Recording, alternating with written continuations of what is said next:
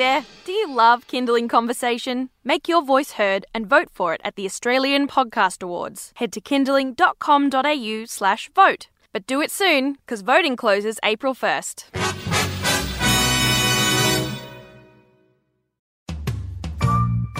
Hi, I'm Siobhan Hunt, and this is Kindling Conversation, a Kindling Kids radio podcast. Just a quick note before we get into the next episode.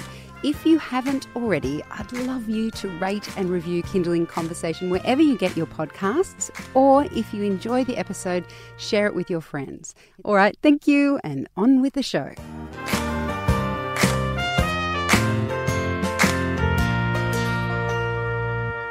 My daughter is 6 now, and lately I have been confronted by some pretty dramatic outbursts.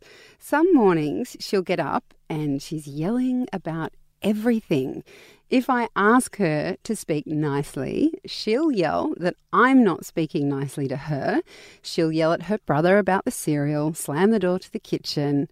It's surprising to me because I know she has a really good heart, and often what she's saying makes no sense to anyone. So she's 6. I know that younger kids often don't make sense, and that's normal, but she normally makes sense. And I suspect it doesn't even make sense to herself. It's like she's pulling the worst insults she can find out of her. And I'm at a loss on how to deal with her anger. it.DrVanessaLaPointe is a psychologist and author of Discipline Without Damage, and she's here as part of Maggie Dent's Raising Children Who Shine conference. Hi, Vanessa, how are you? I'm very well. Hello. So we talk a lot about toddler tantrums, but by 6 or even by 5, our children seem more capable of expressing their emotions. They're more articulate. But what's happening in their brain when they get angry at 6, when it seems like they're having a tantrum? And they really should be over that already, shouldn't they? Yes. I know it. So when you're 6, there's a few things going on for you developmentally, which actually are really important. The first is that you're moving through from being somebody who thinks in very concrete terms to being somebody who takes on a lot more abstract thought.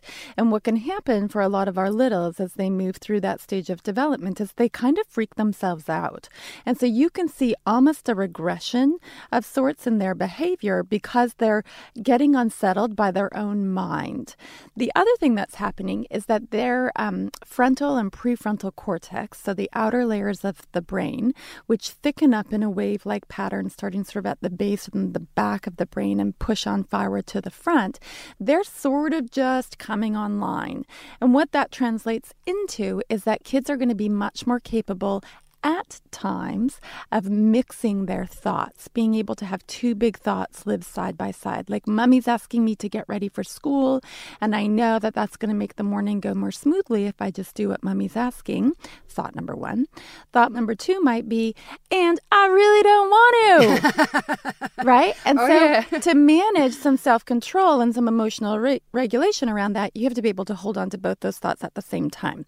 When you're 5, maybe 6, you're just beginning to be capable of that. And we get treated to that as parents. And we're like, yes, we've landed. The toddler years are over. And then all of a sudden, the bottom falls out of it. And we think, what's happened? And it's just because they're practicing this skill. They're not fluent in it yet. And so over the next couple of years, that neural wiring will become much more solid. And you'll find that she's able to hang on to herself a little better. Well, I hope so. I mean, as a parent, I think what happens to me when she's getting angry, and this happened only this week in the morning, I just immediately went to, oh my Lord, if she's speaking to me like this now, what's she going to be like when she's 15? And so that made me more worried about her behaviour and also really conscious of how I was handling it. What would you say to that as a parent who's looking at an angry child who might be yelling, might be rude, Mm-hmm. and you're thinking, if I let this behaviour slide now, Mm-hmm. I've got no hope when they're a teenager. So I would give you two things to think about. The first is to really take to heart that development is a real thing. And what we see now in our children, and especially how we respond to it now, if we be very empathetic and very accepting of all of these big emotions, which is what I always encourage parents to do, create a really big invitation for the big emotions. Better out than in. As Freud said, that which stays in festers. And so we don't want it to stay in. We want it to come out. And when it comes out, it's a moving kind of emotion. And if we can respond with empathy, what we do is we grow neural connections that increasingly will promote capacity for self-regulation. And that's going to look very different at age 15 than at age 6. So when we can really sort of put our faith in the developmental process and trust nature to do its job, it releases us from some of that fear. Speaking of fear, that's the second thing that I would bring you to think about, that we often are tripped. Our own wires get tripped by the communication of our children's big emotions. When our kids come at us with anger, when they come at us with criticism, when they come at us with upset, we go to an alarmed kind of place inside of us, which actually takes us out of our adult brains and into our regressed brains. And what I mean by that is you become emotional and you become angry, and all anger is regression, which means you're probably in that moment neurologically more like 4 or 5 years old. And so you might find that you start to respond with fear and reactivity that's more typical of a child than of an adult. And usually that has to do with our own experiences in childhood, who was angry at us, how big feelings were handled in our families, those kinds of things. So I always just encourage parents to be aware of that. You're listening to Kindling Conversation. I'm speaking with Dr. Vanessa LaPointe. She's the author of Discipline Without Damage. She's here in Australia from Canada as part of Maggie Dent's Raising Children Who Shine conference, where she is speaking about discipline without damage. She also has some side events, which I'll tell you about in a minute, where she's talking about anger. But that's my thing that I wanted to talk to her about. You were just mentioning then, Vanessa, about how we respond as adults to that sort of anger or them being rude or however they're not managing their emotions. What about if it feels like she's being mean to her brother? Mm-hmm. So it's one thing to expect myself to be adult about her behaviour. How do I help her brother, who's younger than her, deal with that kind of anger? Mm-hmm. And lots of times we can get worried about those developing sibling dynamics. And whenever there's a problem between siblings, we tend to sort of want to pin that on the relationship between those two children. But in actual fact, the research shows us that wherever there's challenges between siblings, it's because we need to actually cement the relationship between child and parent a little more so. And so in that particular instance, what we would want to think about, first of all, is that her behavior is her behavior. We won't make her wrong for that behavior. She has to actually act that way in order to figure out how to grow up. And so we're going to welcome all of those big feelings. We also want for her brother to feel safe. And so we're going to have both of them witness you as the kind of caring but firm big person who steps in and does what I call drops a flag, where you say something like, those are not words we use. This will stop. And then you move right into empathy for her and empathy for brother. So empathy for her would sound like, and I know you're having a big feeling, and it's so hard to be a big sister. I really get why you're struggling. And maybe at the same time, you've got soft eyes for your little boy so that he knows you're also thinking of him in that moment. You might say, I'm just going to grab your sister a drink of water. I'm coming right back, buddy. You hang tight. I've got you. We're all good.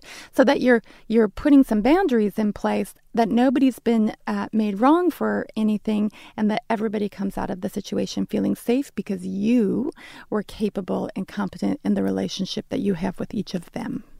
Speaking of that relationship between both of them, there are times when I suspect that if she gets really angry, I think maybe we need to spend more time together, that she remembers or says she remembers when she was the only child before her brother came along. She was only 2.5, so I'm not sure she does. But still, I know there might be children who are quite fine hanging out with both their mum, their dad and their siblings at the same time and only need maybe 10 minutes of one-on-one time. But could it be true that there are some children who need more than that? Yes. And so one of the things that we would look at is sensitivity and temperament. And for kids who are very intense, very sensitive, they often also are very bright kind of children. And so they have a lot of pluses that go alongside with that, but it means that their tank gets emptied out a lot more quickly. And we know from the science of child development that the way to fill up a child's tank is to really spend one-on-one connected time with them in whatever way resonates with who they are. So if a child is intense and sensitive, probably quiet activities or activities where there aren't a lot of people that they have to kind of manage and deal with. They don't have to deal with the problematic little brother or other people intruding on the dynamic, that probably is going to be a little bit more cup filling. And so we would certainly want to think about that piece of things. One of the things my husband often says to me when I worry about her getting angry and yelling at us is I'm like, well, what if she's like that with her friends? And he says, I'm sure she's not like that at school. Would that be a common occurrence that parents can look at their child's behaviour and go, oh my God, you're appalling. You're not going to have any friends. No one's wanting to talk to you. But really, they're doing it at home, but they're not doing it outside. Yeah. And in fact, when your child is coming at you and communicating all of their big, awful, messy feelings to you, it means as a parent that you have won. You are winning. Because children will only let those big emotions go with their chosen comforters. And then they tend to kind of shelve them or keep them tucked away in front of others where the hierarchy isn't there, like the big person, little person hierarchy, and the compassionate, caring relationship that we experience as children at the hands of our big people isn't present. And so when a child is coming at you big and awful, more than likely, particularly once they reach about age 5 or 6, they're saving those emotions for you. I remember when my son was in his first grade, we would come out of the school and barely have hit the parking lot, and he would just be like a 2-year-old. It was horrific. And I was the worst parent ever, and he was melting down in the parking lot, and he was awful and sweet as pie during his school day. So he saved it up. And that's love. That's right. With anger, is it ever about what they see? So when it comes to role modelling, if a parent is very expressive with their anger, if they're quick to yell, if they have a short fuse, does that influence how a child expresses those big emotions? Sure. So children are going to soak up what is in their environment. And if they're marinating in an environment of short fuses and quick to angry kind of big people, then they will learn that is the way that we handle our emotions. And so more likely will be the kind of child that's going to come out with those sorts of things ongoing. See, there's a certain part of a child's explosive anger that really is just developmental. It's just about where they're at developmentally. But there's that nature-nurture piece where the environment around is also going to soak in and affect the child. Ultimately, what we want is that children do see that it's okay to communicate your big emotions and that those big emotions, once communicated, feel like they're moving and they get resolved and we land somewhere a little more safe. It's not great for kids to be exposed to a lot of yelly, shouty, sort of parenting dynamics, either between the two parents if there's strife in the home or from parent to child. It has their amygdalas all fired up. It leads to them being more dysregulated. And because neuroplasticity is a real thing, the more dysregulated you are, the more likely you're going to be incapable of regulating self down the road. So what if there is one shouty parent and one calm parent? How does that, because if as an adult, for me anyway, the shoutiness feels stronger than the calmness. If I was in a room and someone was shouting and someone was meditating in the corner, I'd probably feel more unsettled than calm. I mean, is that the same for children? I think so. And the most important thing to know as a parent is that it really does only take one to have the child feeling like they're safe and everything's going to be okay. And because I work with a lot of families, I see across many homes that exact dynamic where there's one parent that kind of goes more to the firm, strict, almost kind kind of mean place, and then the other parent who's the super soft, gentle, caring, kind of spineless jellyfish place. And so it's hard to strike the balance between. And sometimes our children just have to contend with the reality that every now and then adults fail at this. Like every now and then we're also just human beings and we mess it up. And if you're the adult that's done that you come back around to your child and you let them know, mommy's not happy with how that went. I had some yelly, shouty words and I didn't like that happened, and it's done now and you and we're good.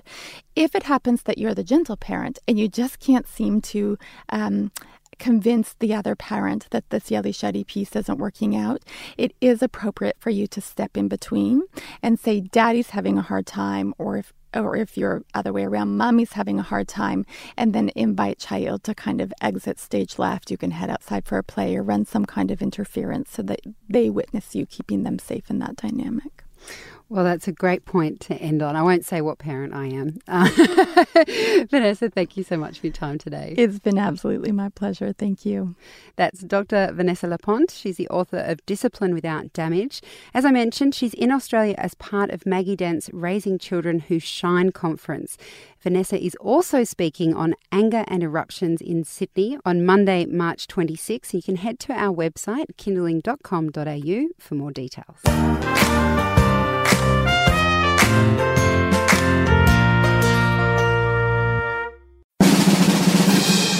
Hey there, do you love Kindling Conversation? Make your voice heard and vote for it at the Australian Podcast Awards. Head to kindling.com.au/vote. But do it soon, because voting closes April 1st.